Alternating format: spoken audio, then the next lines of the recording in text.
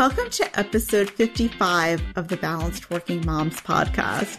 This is Rena Misha, and I'm so glad you're here. If you're a busy mom like me who's trying to manage it all, you are absolutely in the right place. In this podcast, you're going to learn secrets on how to live your life so you feel so much more balanced.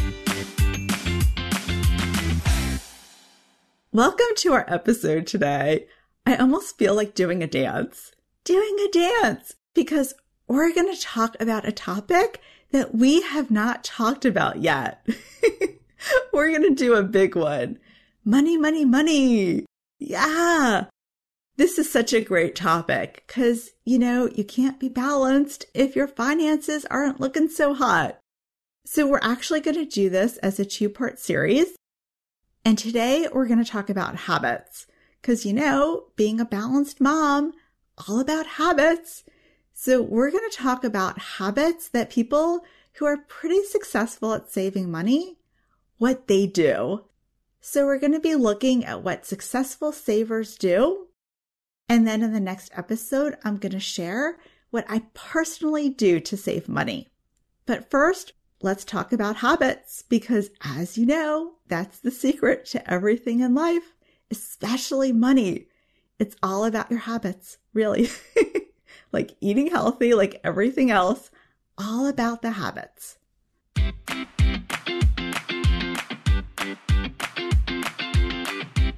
Welcome, my friend.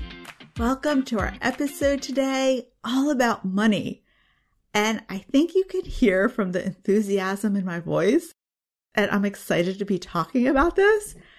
And I think the reason why is because money can be such a taboo topic. So many people, we don't want to talk about it. We avoid it. But I think it's fun. I like to talk about money. I'm one of these people. I tell my children what I earn. I think it's actually very important to do that because so many parents, they hide things about money. And I want my kids to know what I earn, what we choose to buy. I think money is a topic we really need to talk about as a society. It's not a taboo thing, Please. We talk about any topic here on this podcast. We could talk about money also, okay? Let's talk about it because the more we share, the more we could help each other. It's like anything in life.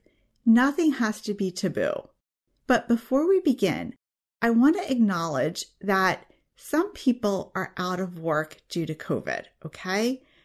And the habits that we're going to be talking about in this podcast, they do not apply in a crisis situation, okay? So when someone is out of work and you're kind of in crisis, you are not going to be able to apply these tips that I'm talking about. But keep them in the back of your mind and come back to them when things are back to normal. Because they are going to help you so much. Because a lot of this is a money mindset. It's a money mindset. Like I said, we talk about money in our family. Let's talk about it on this podcast. We bring everything out in the open so we can share this abundance mindset. So important. Okay, so let's get started. Now, if you came to my house, you would feel very, very comfortable. And not just because, we're such nice people, but that's a polite way of saying that my house is a normal average house. It's not big. It's a split foyer, and what that means is when you come in, you either go upstairs or downstairs. It was built over 60 years ago in the 1950s, so it's not so modern. And it's a lovely house, and we have made a lot of improvements over the years. But it's certainly nothing like a McMansion. It has 3 bedrooms, and it's a good size for our family. So why am I talking about my very normal house?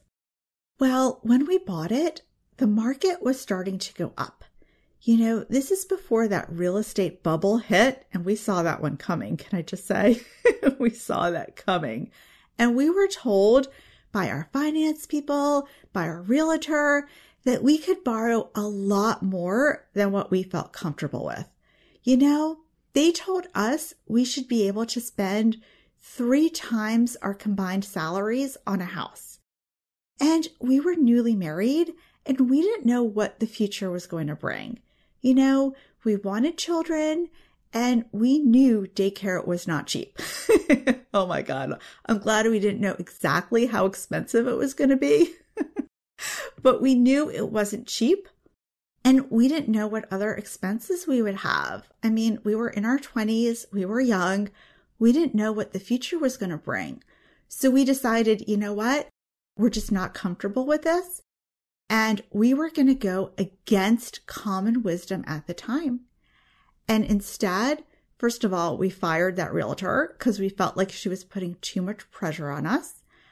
And we decided to get a house where we felt comfortable making the payments now and in the future should our expenses go up. Was this the right decision? I have to tell you, truthfully, sometimes I do wish we bought a fancier house because now that we're here, I don't want to move. So what we've done is we've made improvements to the house because the whole thought of moving, I mean, I'm not doing it. I am not doing it. But financially, was this a good decision? 100%. 100%. And like I said, this was against the norm at the time. I'm hoping now that the bubble burst, that the norm is different now. But at the time, we were going against all the people. You know, most of the realtors would encourage us to buy a bigger house, to spend more. The finance people said you could for sure do it. But this brings us to the first habit of successful savers, and they live below their means. Live below their means. My husband loves this book. I actually haven't read it, but as he's reading it, he's literally reading it out loud to me because he loves this book, and it's called Millionaire Next Door. And according to the book, most millionaires are self-made, and they actually work at normal jobs, and they live next door to people who have a fraction of their wealth. So these millionaires are really, really wealthy. They live next to people who don't have so much money. And I remember when my husband was reading it because he learned in the book that the most common brand of wristwatch that millionaires wear is a Seiko. And we both looked at our watches. Seiko, right? Steve Jobs wore a Seiko watch. But I feel like this point is so important because who wants to worry about money all the time? You know, who wants to worry about it? And I love this concept because it makes it a choice. It means that it's optional. So let's say you want to spend. Let's say you want to get a really, really fancy watch. Well, if you live below your means, please go ahead. It's up to you. It becomes your decision. And when it's a choice, that feels really, really good. When you choose to live below your means, not that you're forced to, not that you're a victim and you can't buy what you want. You can't buy that expensive watch, but you choose not to. You see what a difference that mindset is? But I'm telling you, this one could be hard to do, especially in the culture where I live in the United States. I don't know that this is generally done so much in our culture, but I remember once watching Susie Orman, and I remember a kid called into the show, and it was a young child. I think she was maybe 10, and she asked Susie, "How can I be wealthy?" And I remember Susie said, "Always spend less than you earn. If you do that, you'll always be rich." Isn't that amazing? And like I said, if you're in a crisis situation, this is not going to apply to you right now. But hopefully, when things aren't in crisis, this will apply. And when you always spend less than you earn, you're going to feel rich. So I tell my kids this all the time. All the time I quote what Susie Orman said, and I must have seen it on TV maybe 10 years ago. And it really made an impact on me. Really made an impact because wealth is just having that extra. It's not necessarily a monetary figure. It's not necessarily having $2 million in the bank. It's about feeling like you can buy what you want to buy because you have some extra. So I would say that's one of the biggest habits of successful savers. And the next habit of successful savers is they save automatically, or as I say, automagically. I just love this. I love it. I love it. And this habit is related to the prior habit. It goes hand in hand. So here's how it works. So you set up automatic payments to yourself. It could be a bank account. It could be retirement, whatever it is. And you have a certain amount or even a percentage of your income going to, your retirement. And what this does, it's kind of, like I said, automatically, because it makes your take-home pay look really, really low, depending on how much you put away. It could look like you earn a lot less money. And maybe you do earn a decent amount, but then once your employer takes out that huge chunk, things aren't looking so great. So back to habit number 1. You're living below your means. Your paycheck looks smaller because you're paying yourself. So you don't actually see that money. It's so magical, isn't it? It's genius. Now, you may be listening and you're telling me, okay, I do not have extra money to do this. I can't start doing this now. I'm just not going to have enough. But if you don't have a lot of money, you could start small. You could start small. For example, you could save $5 a pay period into a bank account. Just $5 and have it be done automatically. I actually think that's one of the keys because, if you have to start going into your account and transferring money, like that's work. That is not going to happen. But if you set up a system where it's done automatically, much more likely to happen. So get in the habit now. Get in the habit saving automatically, and it's going to help you. It'll help you live below your means.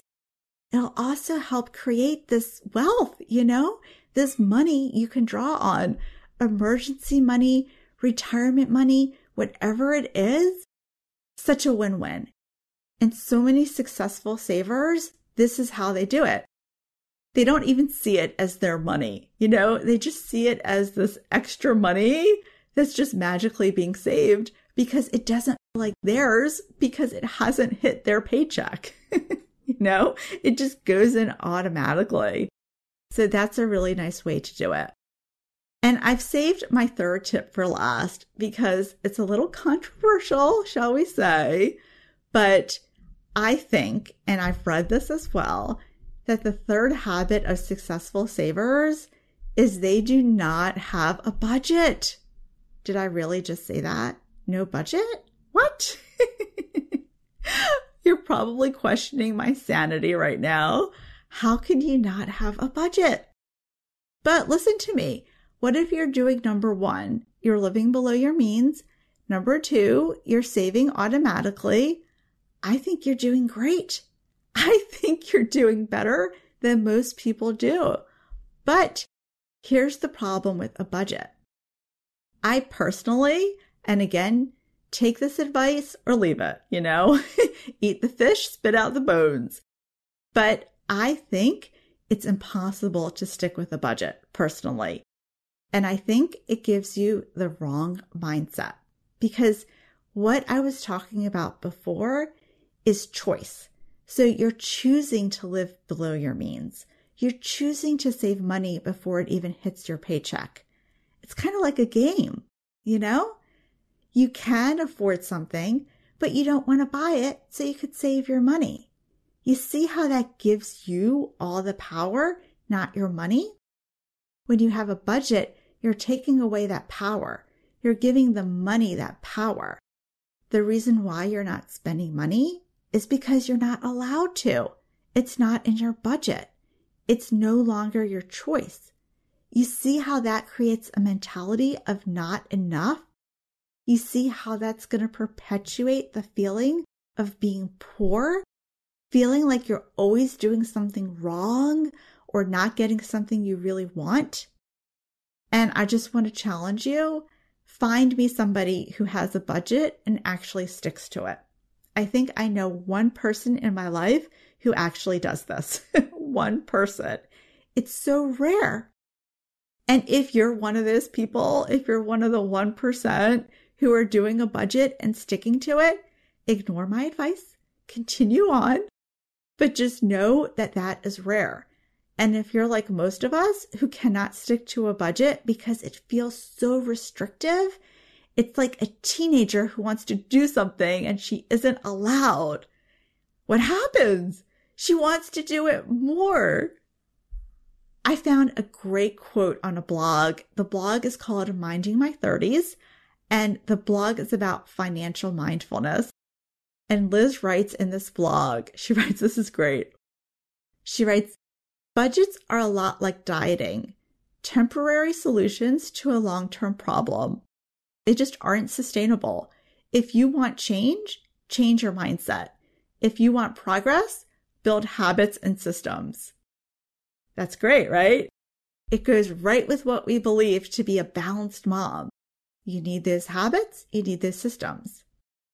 Here's more what she writes. Budgets, like dieting, generally do not work because they don't account for flux in lifestyle and often focus too much on finer details like tracking every cent or counting every calorie without understanding the bigger picture. And I have this bolded in my notes. She writes, their strict nature imposes guilt, shame, and failure when you spend a few dollars more than you initially set out to or give into a slice of decadent cake. It spirals you into a failed mindset loop of doing it again and again because you already messed up. So what's the point of staying on track? I thought what she said was so wise. She's comparing a budget to a diet. You know, diets don't work. At least that's what I'm told. What you do is you make healthy habits and a healthy lifestyle. Same with money, right? Same exact thing. It's so funny how every part of our life is connected. And once you think about the rules that apply to one area, you apply them to other areas, they work just the same. You start having calorie reduction or money reduction, you're going to want it more. It's going to create a mindset where if you already spend too much, you may as well keep going. You've already missed your budget. So let's not do that. Let's not do that. Instead, let's create a mentality where we choose what we want to spend. I choose not to buy that because I would prefer to live below my means, or I want to be a minimalist. I don't want so much stuff. Let's give you the power, not your money. And I want to end with this note. Let's think in terms of abundance. Let's change our mindset. Instead of, I can't afford to buy something, let's change it to, I choose not to buy something. I choose to pay myself first, because that abundant mentality, you know what that creates? You guessed it. More money abundance, rather than being restrictive and seeing money like chocolate cake that you can't have. Let's create this money abundance mindset because we need to. We need to feel this way. We need this to be more balanced because like we said in episode number 1, every area of our life has to work in order for us to feel balanced. So if one pillar of our life isn't going well, if it's money, how can any other pillar go well? So I wish you a beautiful and abundant money mindset. I wish you lots of joy as you choose to spend your money. And I wish you beautiful habits as you decide what you're going to spend your money on, and you're the one in the driver's seat. You have the abundant money mindset, and you decide. Your money doesn't tell you what to do. You tell your money what to do. Thank you for listening to our episode today. And I hope you see how we apply all parts of our life the same way. So just like we create habits and systems to get our laundry done, we can do the same thing with money, and we can make it easier by doing things automatically.